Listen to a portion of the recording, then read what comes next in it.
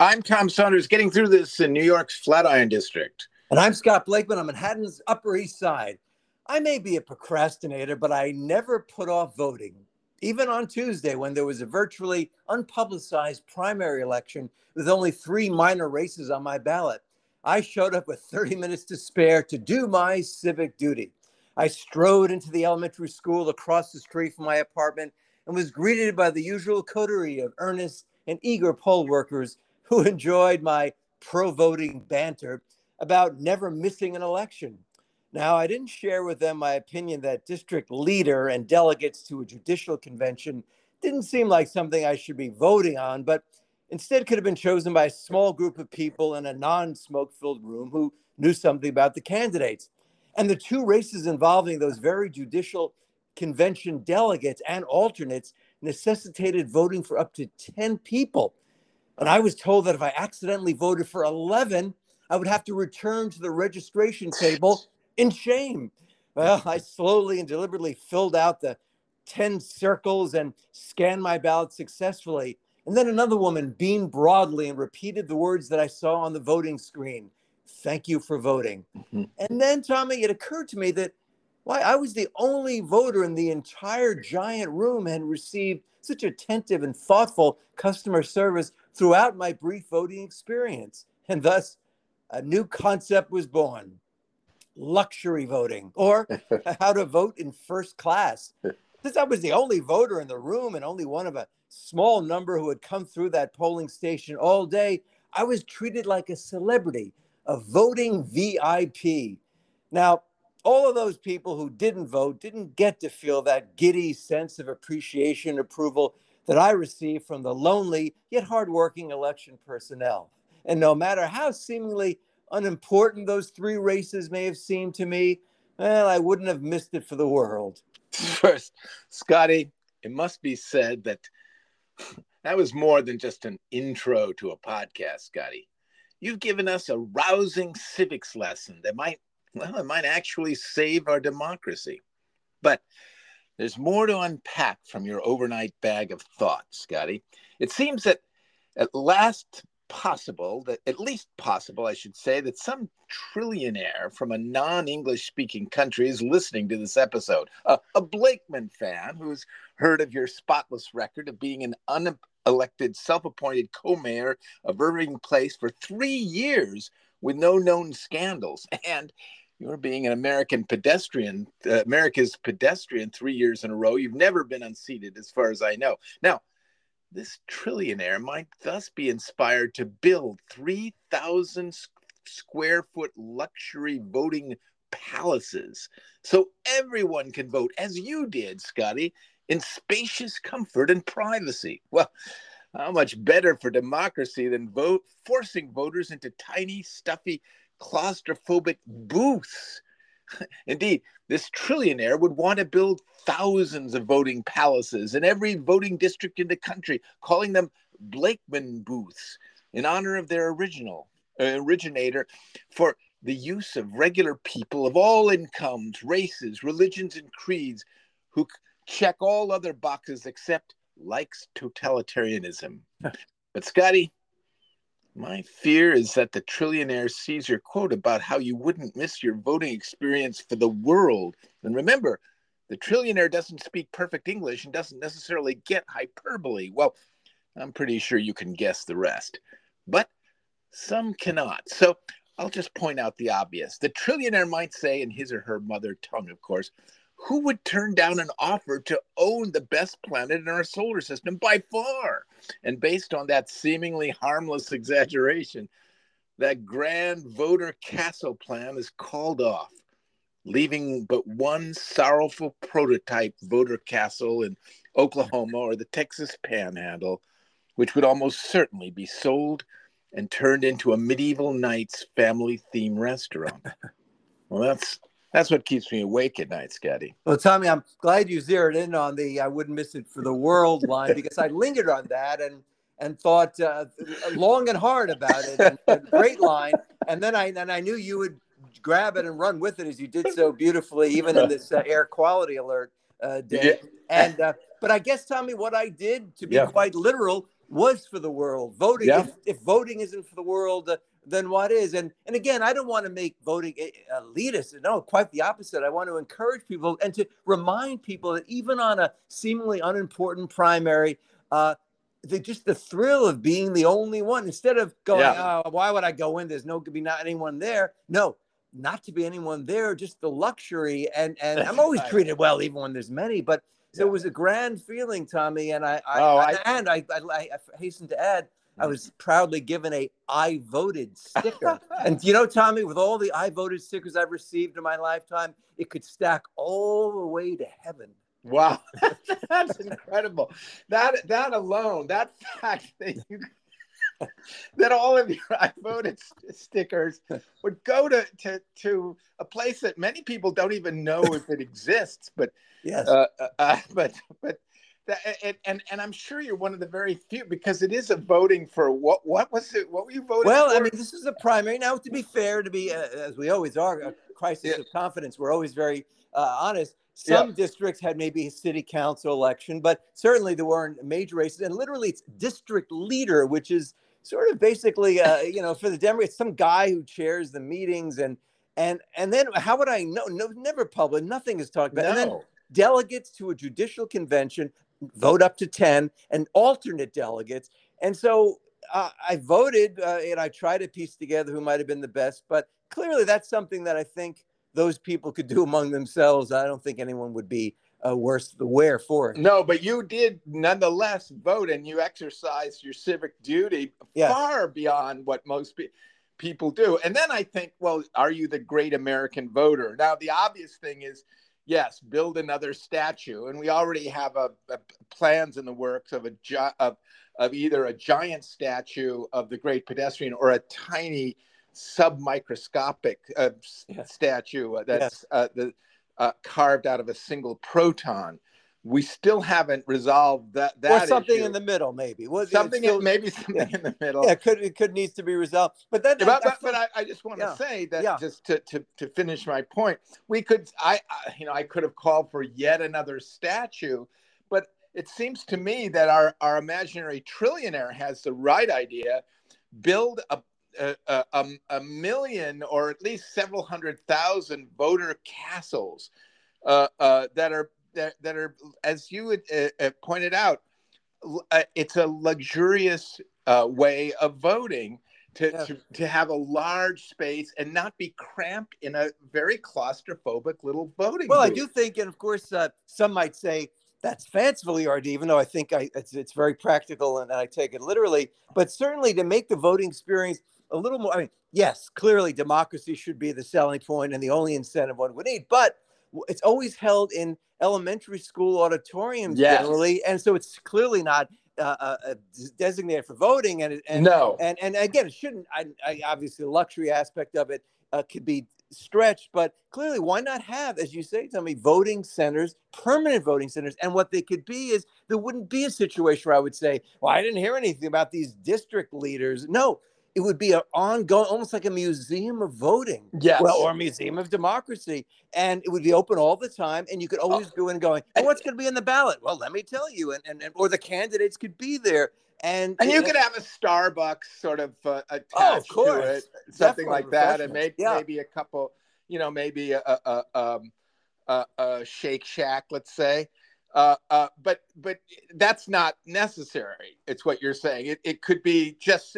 It's just something, a much larger, more spacious, civilized way to vote than these cramped little booths that they put inside of, as you say, an elementary school gymnasium. Yeah, that's where they generally are, which is wonderful. But a dedicated space, dedicated to voting, and of course, you only have maybe 2 elections a year, maybe 3, but still, all year you can learn about candidates, you can learn about voting. It could be a center of democracy. And yes, have some light refreshments too. Yeah, nothing wrong with that. But Scotty, I think the other side of this coin is the intrepid voter who votes in every single election. I can easily imagine, Scotty, in a case like you, and you are probably one of the world's great voters of all times. I mean, I don't know if anybody else voted in that election besides you. You were the you basically were the kingmaker of that election, I'm sure. And whoever you voted for must have won, because I doubt if anybody. But think about this, Scotty. If that election, if the voting booth wasn't in a public school, but was in the top of a craggy mountainside, I believe you would climb up that mountain and just to go to that voting booth. And even though you have no mountain climbing experience, yes, and I'm not even sure you know how to deal with a crampon. no, none of that is familiar to me. Because you'd have to pound them into the side of the. But I'm just saying, hypothetically, if they did that, and that would be an act of making what is it people complain about, the voting laws that making it more onerous for people make to it vote. more onerous. No, we want to do the opposite, and this is an urban environment. Let's make it more welcoming. And again, I getting back to am I the great voter? Tommy, I welcome, and I'm the great pedestrian. But as far as the great voter, I want to say to our listeners and to those listening in the free world, we're all the great voter if we just show up. And I don't miss any election. Now, Tommy, this was a little bit hair raising. This one was so unpublicized. I was out walking on Tuesday, and literally I was on the corner where the school was. And normally you have many candidates there handing things out, so you're reminded. And of course, there are the signs that say "Vote aquí," vote here in Spanish. But I just didn't even notice it. I went back up to my apartment. And you know how it is, urban dwellers. A lot of times when you get up to your apartment, you don't feel like going back out. I had a long walk, and I said, it's only open till 8, thankfully. So I ran back out, and I went in there, and I was just so glad I did. And again, well, Scotty, wait a second. Yes. Let's give us a chance to catch our breath here. Yeah. I mean, that's talk about a white knuckle experience, Scotty. We're with you every step of the way. And we're wondering, did you get a chance to vote? I guess you're saying happy ending to that absolutely spectacle. And by the way, it's interesting to note, it did not involve you climbing up a craggy cliff, which to get to a voting booth high in the mountains, so high that it's incredibly cold and windy. You're saying let's not build voting booths on craggy cliffs. No, make it as easy as possible. Literally, it's across the street from me.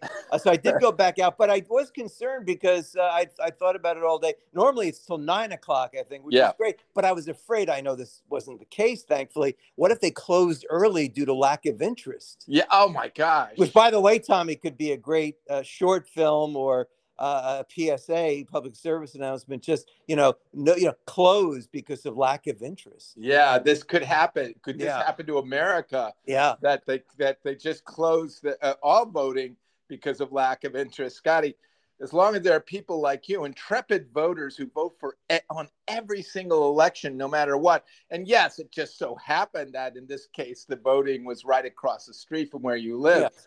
But I'm saying if it were deep beneath the ocean's surface, I think you would take a submersible, even though the submersibles have become very controversial lately.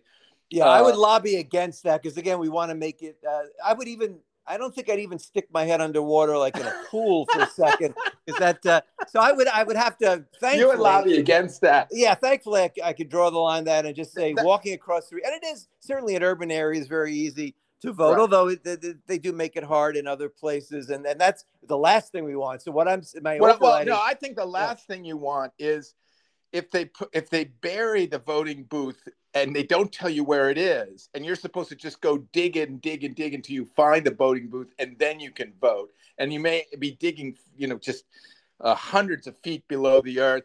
You're worn out, and then it's the wrong spot. That's not where the voting booth was. So I would be opposed to. I would say that's the last thing we should do. As far as literally the last thing, and where we would put the. But you agree, right? Let's not bury the voting booth. No, keep them above ground in plain sight. And by the way, there's nothing wrong with elementary schools. It's kind of a fun thing going back. Is when you walk in, you feel like a giant too, because everything is so small. Well, because it was for little kids. But so and they're hard when you workers. Put it that way, I mean, the elementary school. Like sometimes I think it's demeaning. It's places.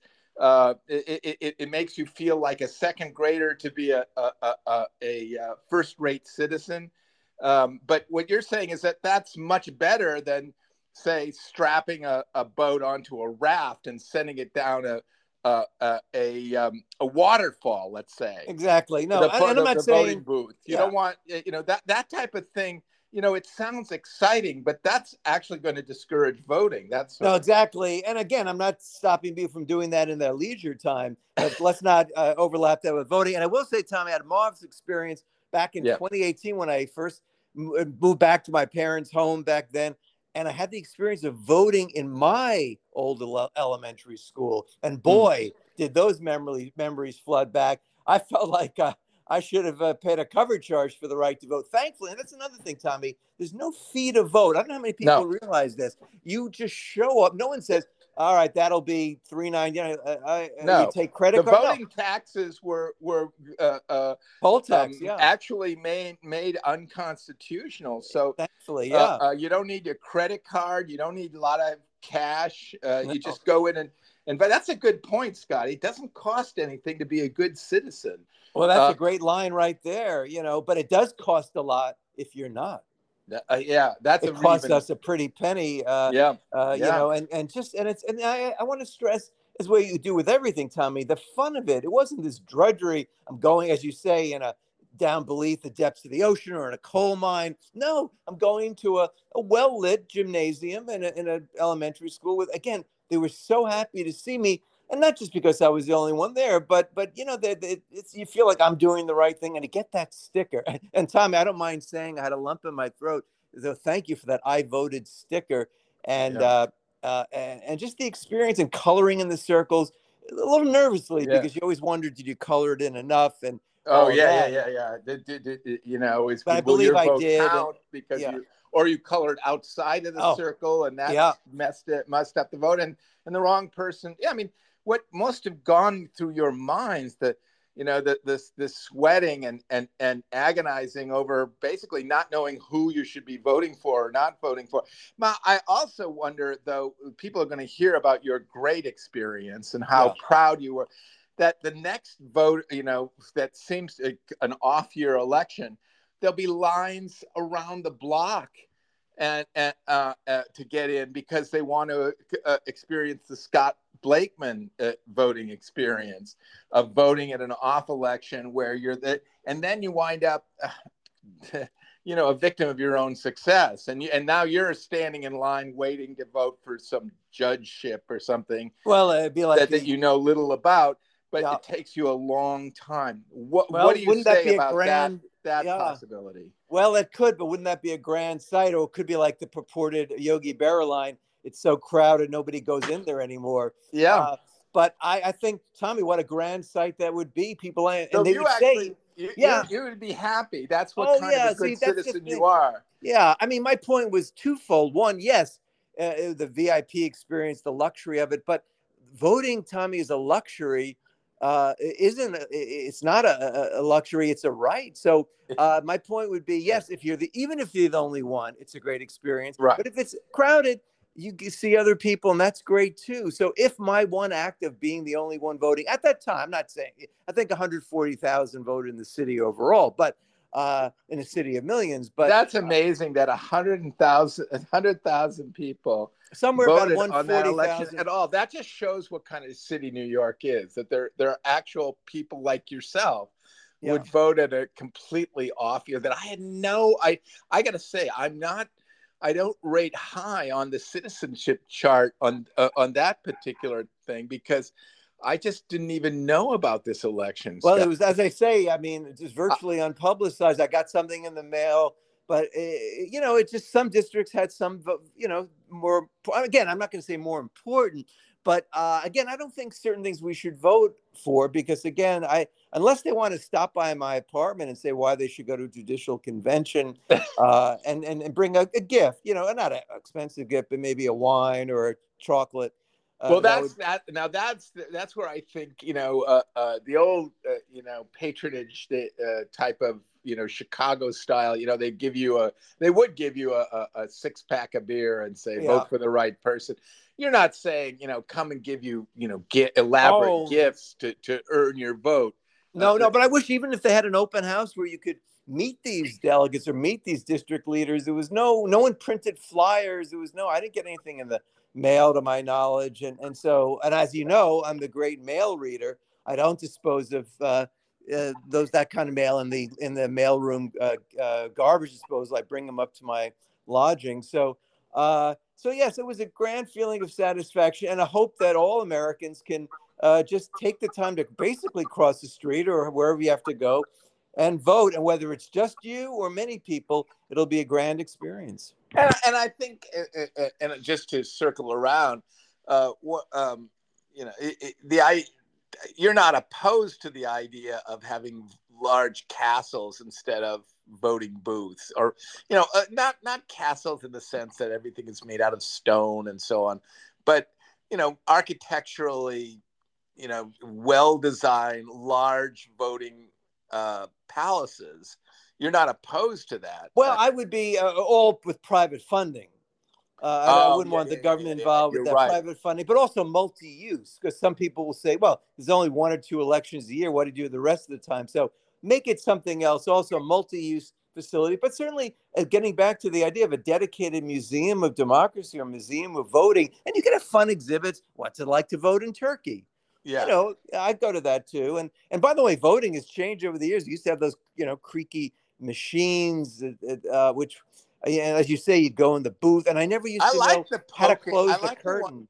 Where you poked things, you had a poker, and that was very satisfying. You knew that you really got your vote down. Of course, if you made a mistake, oh brother, it's hard to unpoke those cards. But I mean, are you saying that those have gone by the wayside as well? No, I don't think those have, but the old ones we had in New York, where it was a machine where you literally pulled the lever for each person, and they got kind of bulky in some ways, and then you'd have to pull a big lever to start voting and end voting, and I always would forget, which way do I pull it? So there were a few variables there, but so it's very easy now. You just do it by hand, then you slip it into the scanner. Again, note, full disclosure, every state has different voting, so please consult your local election board for more details. Yeah, that's it. That I think, that's important to mention. I said that in very small print, but it was small, and it was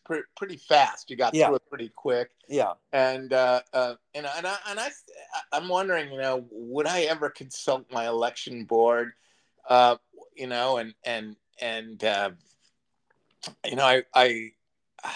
really wouldn't even know how to go about that. They do have them. They're sort of they're not in palaces. They're sort of older office buildings downtown, and I salute them for their work. You could go there and you could find out, how do you vote, and so that you're not. You could go in.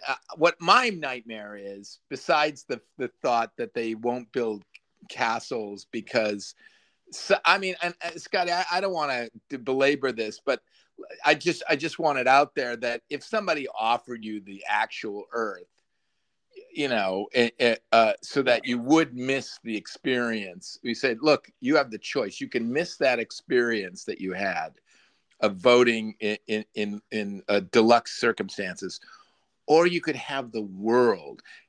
You would have to consider taking the world. Well, I'd have to break down what that means, because that is one of those very common expressions. Yeah, I wouldn't miss it for the world, which is an odd expression, because it's not like I wouldn't miss it for going to the carnival or something, but the world is not something. What do you do? It's such a huge thing. In metaphorically, and we tend to, I think, we've really made our bones by metaphorically deconstructing deconstructing metaphors. Yes. And that's one of the ones where I go, Scotty, what if, and it's impossible. Obviously, you're not going to own the world. Nobody. Yeah. But it's just, I think what this trillionaire is nervous about is, well, would you turn down the world if you were offered it?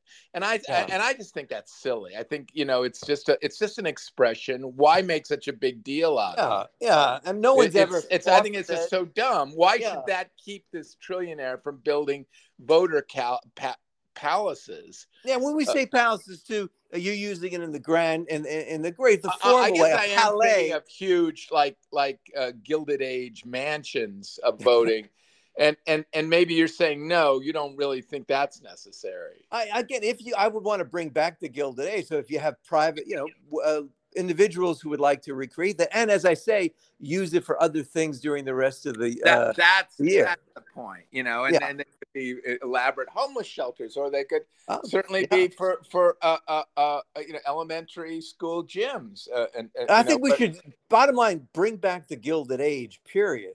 I yeah. think that's what we should do. And so could you imagine, And I make mean, it for all, and make it for gilded all, for yes. all. That was the only problem, is that the downtrodden didn't get to participate in. No. But if everyone has a vast mansion, I don't see what's wrong with that. Well, if you're going to build something, why not build a Gilded Age mansion? You could build an ugly 60-story brick high rise.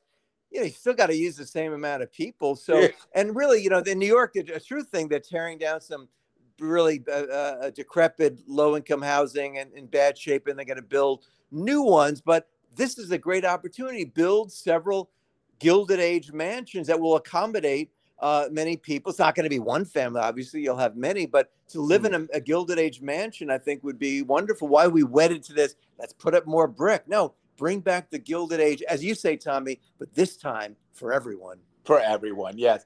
I don't know. I mean, I think that you're going to get some people who say, yeah, it's nice to live in a Gilded Age mansion with 5 other families, but somebody's going to be playing the music too loud. Shouldn't people have their own Gilded Age mansion? And obviously, this is even a bigger project than just building castles for voting. This is building, I think, something like close to 600 million mansions, and that's for if every man, woman, and child has their own mansion. And by the way, using the materials, the stone, the fine materials of the day, which would probably be a shortage of some of those materials. That's it. So that could be an issue. Just the travertine marble alone, there's a limit to that. They're not, they're not building any more travertine marble, if you know what I mean. And no, not at the moment. Maybe we'll bring it back. So again, all the details, specifics, we'll get the architects and the planners on that. But this time around, it's for everyone. And of course, yes, you may not have your own. And maybe the Gilded Age mansion might be a lot smaller to accommodate more of them. I'm not precluding that, but still grand. And you're not saying, some tiny little micro mansion. Micro mansion. No. It'll be very only spacious. one person could fit in standing up. Like the Japanese, those pods. No, that would defeat a Gilded Age pod would be sad, because it would be beautiful to have marble and travertine and trompe l'oeil, all that stuff, but you'd be cramped in this. So I don't know if you could truly appreciate it, or maybe you could appreciate it even more because it's right in your face. Yeah, that's true. I mean, a tiny but gilt, with gold, little, almost like a little trailer, like a Gilded Age trailer camp type of thing, where each trailer is just is that's the type of thing that now you're talking of very practical, in practical ways, and it's how you got to be co-mayor of Irving Place. Along with you, Tommy, and we've being elected, but by being and actually we go back even more than 3 years. I can't say exactly how many years back, but I would say at least maybe 7 years of that. Again, we've been doing it. I never know if it's under the radar or off the radar. It's not in the sights of the radar. They don't pick it up. Right. But we're there. And even when we're not there, and we haven't physically walked on Irving Place in quite a while, but people say, well, does that mean you're not COVID? No, we think about it all the time. And we have, and that doesn't mean we can't have a scandal while we're not walking. And, and that's the point, is that and you're right, Scotty, I said 3 years, I really sold us short, and shame on me.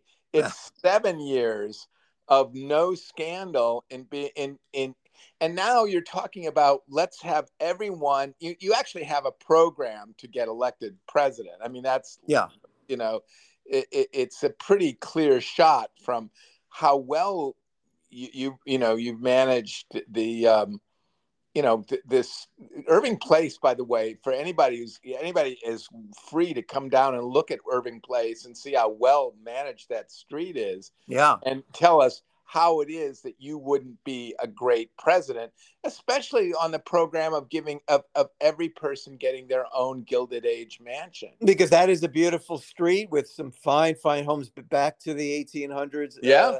And they're not, mansions, but they're certainly there is a Gilded Age looking, I mean, that area does have a lot of great, wonderful. No, and then the townhomes and the beautiful private clubs. And then so you know what you're talking about. Oh, yeah. This isn't just something that you're shooting from the hip. No. You could actually make it happen. And along with, we've done this together, and we've done it really, as you say, with no hint of scandal. Well, they always say a whiff of scandal, but some scandals cannot be, it has no odor at all. There's no odor. It produces no odor. Everybody assumes that you could smell scandal. That's not true. A lot of times they're odorless and new kind of scandal. Yeah.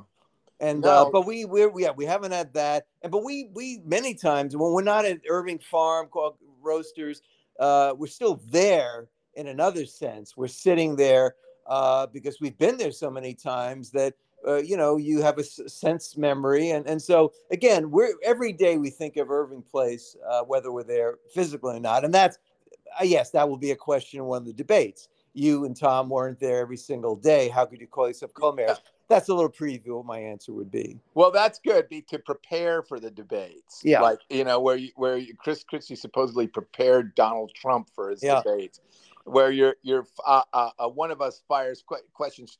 Wait a minute, sir. Why what about you that makes you think, like that, economics, that's another thing I'm afraid of, that you get that question. Well, what about economics? So just something like that, just an open-ended question. Yeah, and of course, and we've mentioned this a couple of occasions before, the dreaded question of what books are on your night table. Because as we've said before in this podcast, I don't have a night table. No.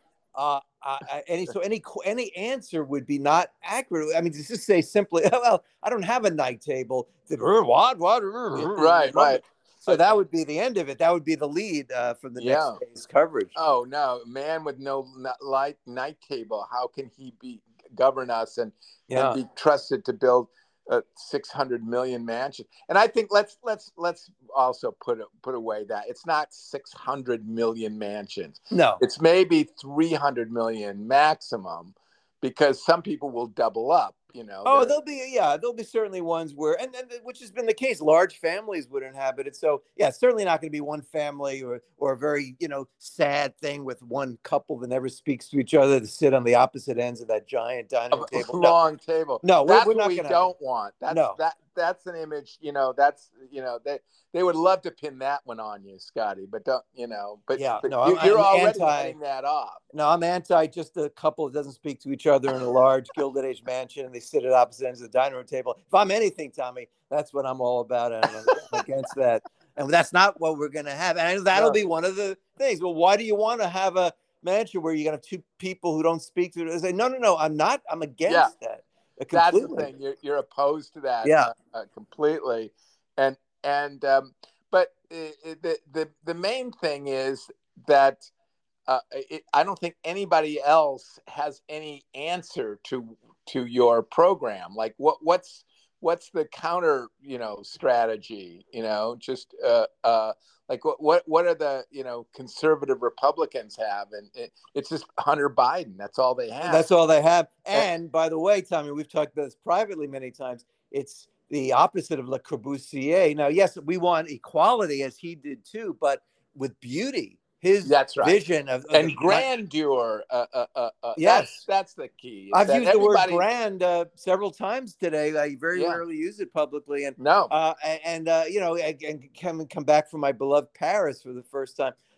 See me what if his vision had gone through, what it would have done. So we're bringing back grandeur and beauty, but for everyone. And Tommy, if we had the way to do it, fanfare for the common man would slowly build up in the background as we wind down. Yeah. Oh my gosh, Scotty. And it all started with you voting on a very off-year election And I just want to say, even if, yes, it was across the street, but I can speak to you, Scotty, and we mentioned this before, and this wasn't hyperbole. If the voting booth had been buried somewhere and they didn't tell you where it was, you would be a digging even right now. Even as we speak. And Tommy, if I didn't exercise my right to vote with maybe 20, 30 minutes to spare, this podcast today would not have been possible. Wow, amazing. That brings a lump in my throat, and it's the good kind of lump, Scotty. Yes, oh, absolutely. And on that note, I'm going to say I'm proud to be Tom Saunders. And I remain sincerely yours, Scott Blakeman, and we're getting through this.